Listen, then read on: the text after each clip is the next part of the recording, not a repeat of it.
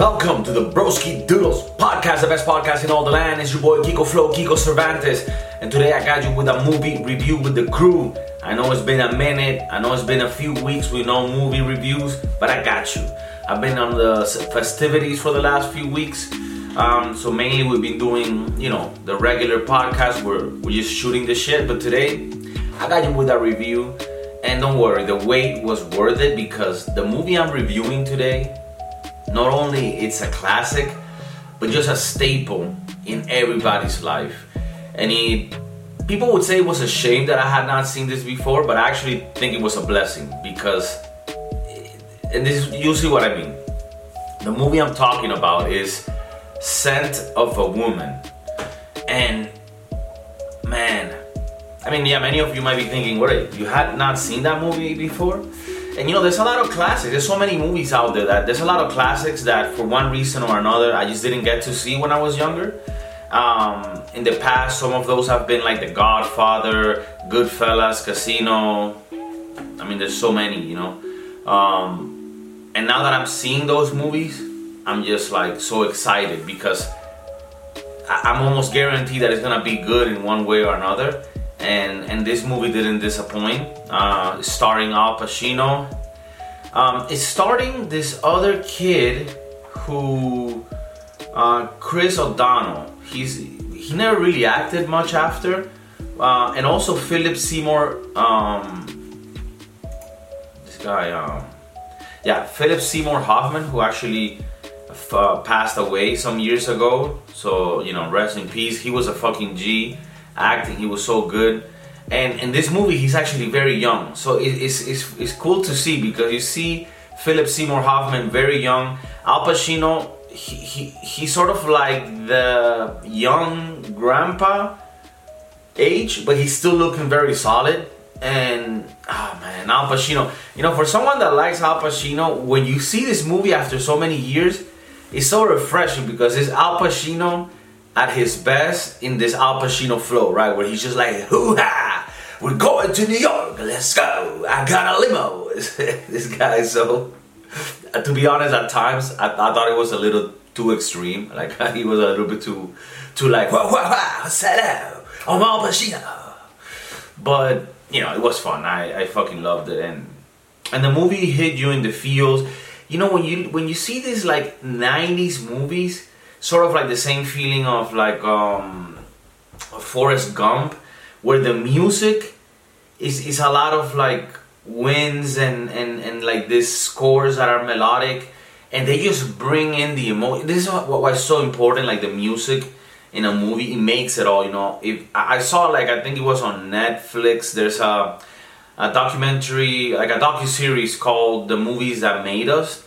And there, there's a lot of the ones there are great because it's sort of like they give you an episode telling you what were the difficulties and the pre-work of making the movie, and you will like be surprised at how so many blockbuster movies actually had so many difficulties to be made and almost didn't get made. But to the point, Home Alone. If you watch the Home Alone episode of how the movies that made us, you will see that at the end, they thought they didn't have a movie. They're like, man, this shit kind of sucks. It doesn't have any feeling. And then when the music came, which was a super great composer for movie scores. Let me tell you who it was. Home Alone composer, John Williams. This guy is like a fucking... Like, this guy has done the music for so many movies. John Williams and Hans Zimmerman. I think they're like the best guys when it comes to music, But yeah, scoring. People don't really look at this, but the music. And in this movie, Scent of a Woman, the music is so important. It's so good. It carries the movie. I found it to be like funny, even though it's a serious movie. There's so many funny moments, with the kid just feeling like, yo, what the fuck is wrong with this guy treating me like shit? Like, fuck him, right? But that made it funny, and it's like this. I don't know if coming of age is the right terminology for it, but it's this type of movies that grow on you and carry a message that sort of gets filled throughout the movie. you know. And I mean, and the whole plot of the movie, the basic plot of it is this kid goes to like Baird University, which is like, you know, very prestigious, but he's on a scholarship, so he's not really part of the rich people, you know, crew, because he's not really rich. He's actually very poor, but he got a scholarship, that's why he's going there. So the richer kids, one of them, who's Philip Seymour Hoffman, you know, kind of bothers him, and then they do some, you know, illegal shit, or like, you know, some prank, and, you know, this guy saw them. So now the main character, so now he has to sort of like go through the dilemma of, do I snitch on these people? I'm not a snitch, but at the same time, like, these aren't my friends. Like, I didn't do anything. Like, because that's the other thing, and my only critique with the movie is that they go really hard. People are like, well, I thought you fucking love this movie. I really do, but you know, when we review the movies, I have to, by law. I mean, it's not even something that I want to do. It's just by law, I'm required to look at all the point, not only the positive, but actually the negatives. It's part of it's my contract as a movie reviewer from the National Associations of Reviewers. I need to also find the flaws in the movies, you know, because my expertise and my years of experience can bring help to the system. So that's why I'm here, right? And the whole, I mean, this is not what makes the movie, but what's supposed to carry the movie forward is this plot that the main character saw some fuck kids in the school do some prank on the you know, what's the name of the principal of the school, and he saw them, and then he's being asked by like the authorities in the school, you know, you gotta tell us who did this, and he has this debacle where like, I'm not a snitch, but also I don't know these motherfuckers, I'm not even cool with them, they're like, he kind of knows they're like little dicks, you know? So, they press hard that he doesn't snitch because he ain't no snitch. But it's like, I don't know, it would have been different if he's involved in the thing, right? So I think what would have made, you know, if Al Pacino and the director, you know, call me, you know, which, hey, it might happen. They might want to do like a redo, you know, like maybe like a Latino version. Who knows, you know? They're like, hey, we want to be inclusive. We want to make Scent of a Woman, but Latino version, okay? And the guy's not blind. He's deaf or some shit, you know, like, I don't know. So, if the director, right? The director is, let me tell you who it is. Martin Brest. He's like, yo, Kiko. And I've seen the Broski Doodles. I've seen the movie reviews. You guys are killing it out there. I don't know if you have enough time. I know you're a busy guy, Kiko. But what if you and your crew can come in, right? And we start working on like a new script for this. And I'm like, hey, for sure. So what I would do is, the main character, Chris O'Donnell, Charlie, he's involved in the little prank. And he gets involved in a way like, come on, come do it. And him, to try to like fit in with the crew, he goes and does it. So he's with them, but let's say that like, for some reason, he's just like the lookout. So he's not really at the scene of the crime. So he doesn't get caught, but he's asked about it. I could see how he's like, nah, I'm not gonna snitch, because like, I'm part of this shit that happened. Like, I'm gonna go down with it, and that's it. That's one thing. But when he's just being asked, like, oh, can you tell us who did this crime? And he wasn't part of the crime, and he's not friends with the people. It's almost like, I don't see a strong argument for not saying the truth also, you know. But anyways, you know, I mean, the whole movie relies on that, so that at the end, Al Pacino can come and give the speech about, you're out of order! You know, to say like, oh, this kid, he's not gonna snitch. Like, if Bird is about snitching, he ain't about that shit. And he's like, wait, I mean, he's not like a drug dealer. Like, it's not about snitching. It's about like just telling the truth. And I don't know. People that listen to the review, please comment. Maybe you have a different point of view on it. Maybe you have a point of view where it's like, hey, look, you never tell anybody, ever. And it's like, whoa. Like, let's say you live in a community, right? And you notice that some guy's like robbing a house. And you call the cops. Is that snitching? Because, I mean, you're just protecting your community, right? So, I mean, I don't know. But in any case, that's just a little flaw that I found in the movie. The fact that the whole conflict has to do with him seeing something that happened and he's trying to protect the guys.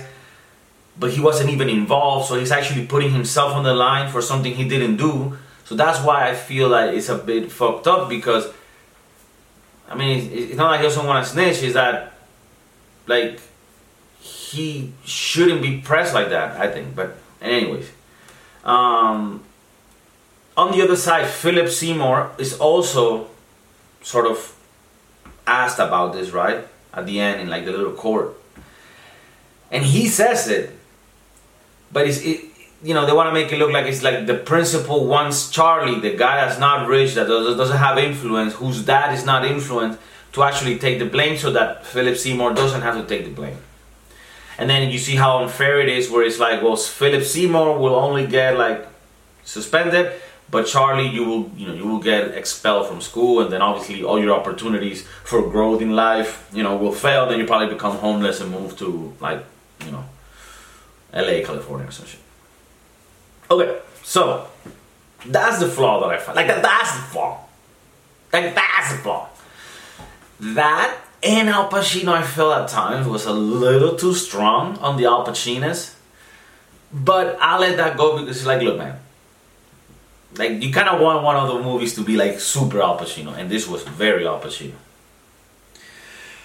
You have the crazy scene at the end, which you can re-see on YouTube. Is super good. Actually, I saw that scene on YouTube before I saw the movie, and that's how I actually came to know the movie and then wanted to see it. So amazing. You're out of order. You want to be a bear, man? You want to be a bear, man? I'll tell you a bear. I carry bodies in here. I'll tell you a bear, man. You're out of order. But he's great. He's great. I saw this movie with my dad. He was visiting me at the time.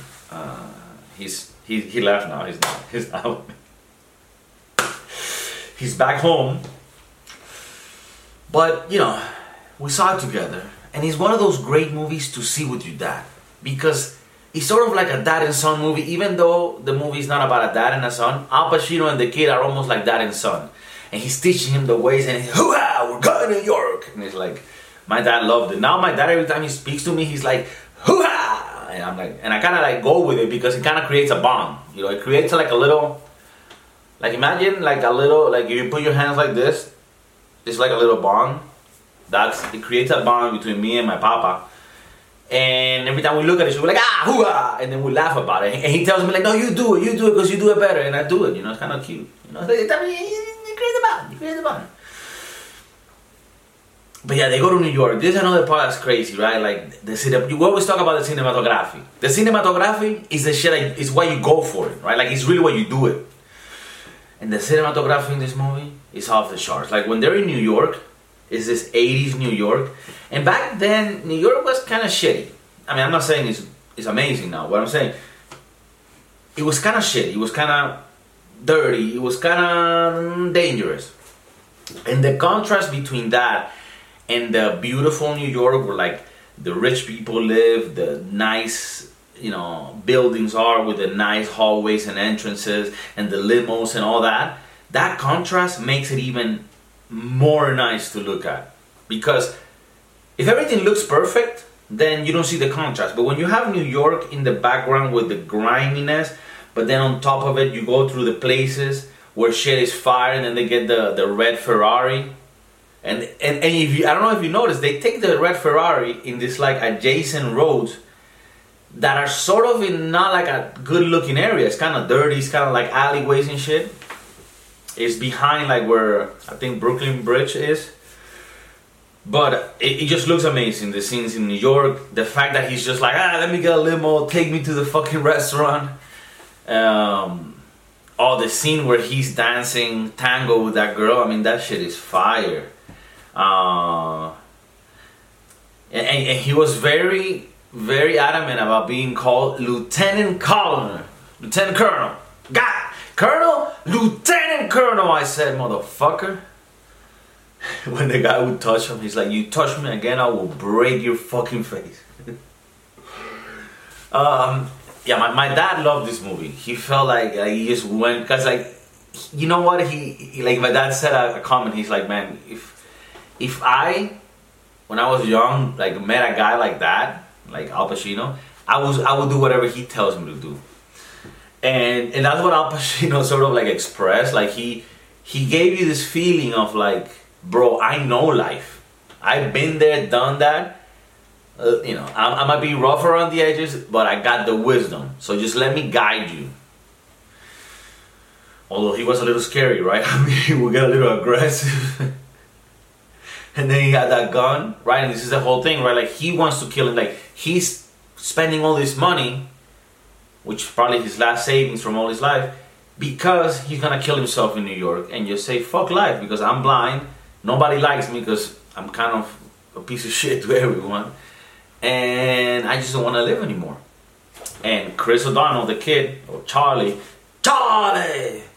finds this out as they're in the trip in New York. And he tries to save him, right? But he does save him. And then there's that scene where they're fighting back and forth with the gun, which that shit was scary as fuck, man. Because I'm like, for all this time, you're like, well, this guy's kind of like an asshole, but he's actually good in his heart, Al Pacino's character, Lieutenant Colonel. But then that scene, you're like, oh, this guy's actually crazy. He might just kill me and kill himself like that. And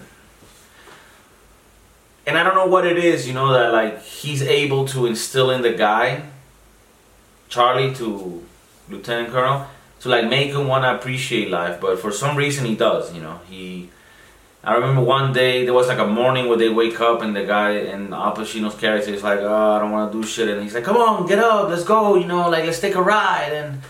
And I think some like that scene made me feel like sometimes we take life for granted, and we wake up and there's sun outside and there's birds chirping and there's people that love you, and you got somewhat of a purpose in life, and we're just like, fuck this. And we take for granted how like beautiful life is and how amazing it is that we even exist and that we get to experience it. And I know that sounds corny, I know it's a little corny, but it's true. Like I mean, don't get me started, I could go cynical right now and tell you about like why life's shit, but I do that every day, so fuck that. I'm trying to like really instill and try to also guide myself into thinking more on the side of, look, man, the fact that we even get a turn at life, there's many souls that didn't make it, many abortions made, the fact that we even get a shot at life with some sort of comfort and living in an era in time where we're not out there like just chopping people's head and living until we're like 22, we shouldn't take that for granted. Even if we don't know where we go after this, like even if when we die like a lizard, like nothing, if you go black, we should be grateful for that. You should be happy that at least you get to do that. So I don't know, there's like this part of this movie where Lieutenant Colonel doesn't want to kill himself anymore, and kind of like, and the kid tells him like, hey, you're blind, you think you got problems, like everybody got problems, like everybody got, and it's true, everyone got problems. Sometimes we think we're the only ones that got problems. I got 99 problems, but a bitch ain't one. Hit me. So I'm just saying. I'm trying to think other good scenes in this movie. The principal, let me see if I can see who it is. James Rebhorn, Mr. Trask. I find it that this guy is the perfect like principal that's like a bad person. In movies, he's always like an authority figure, and he always does like I think he's like the dad in Blank Check, maybe. James Rebhorn.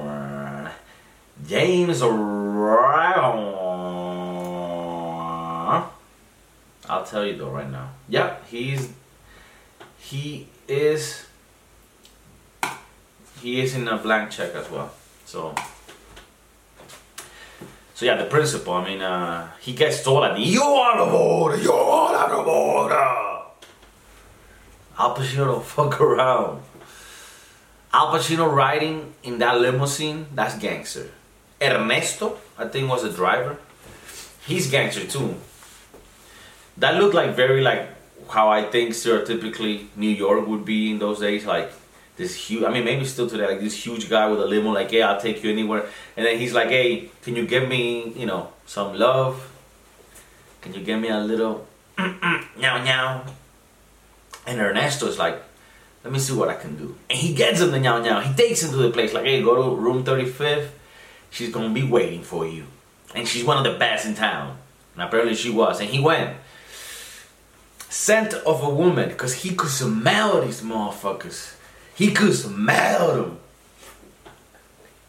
This guy was blind, but then you know how like people lose a sense, the other senses become stronger. So he lost his sight, right? He couldn't see, but he could smell.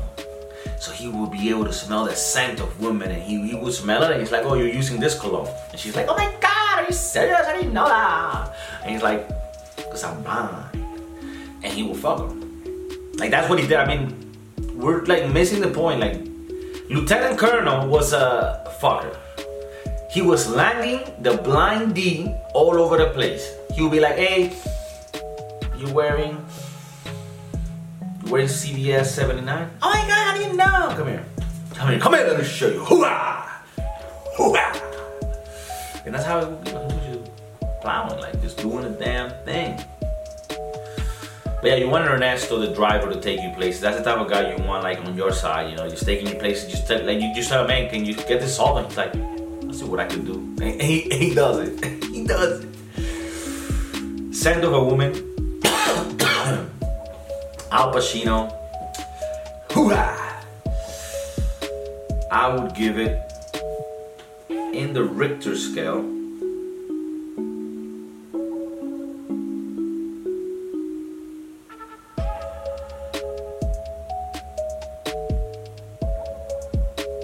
sorry guys, in the Richter scale, I would give Scent of a Woman a 7.5.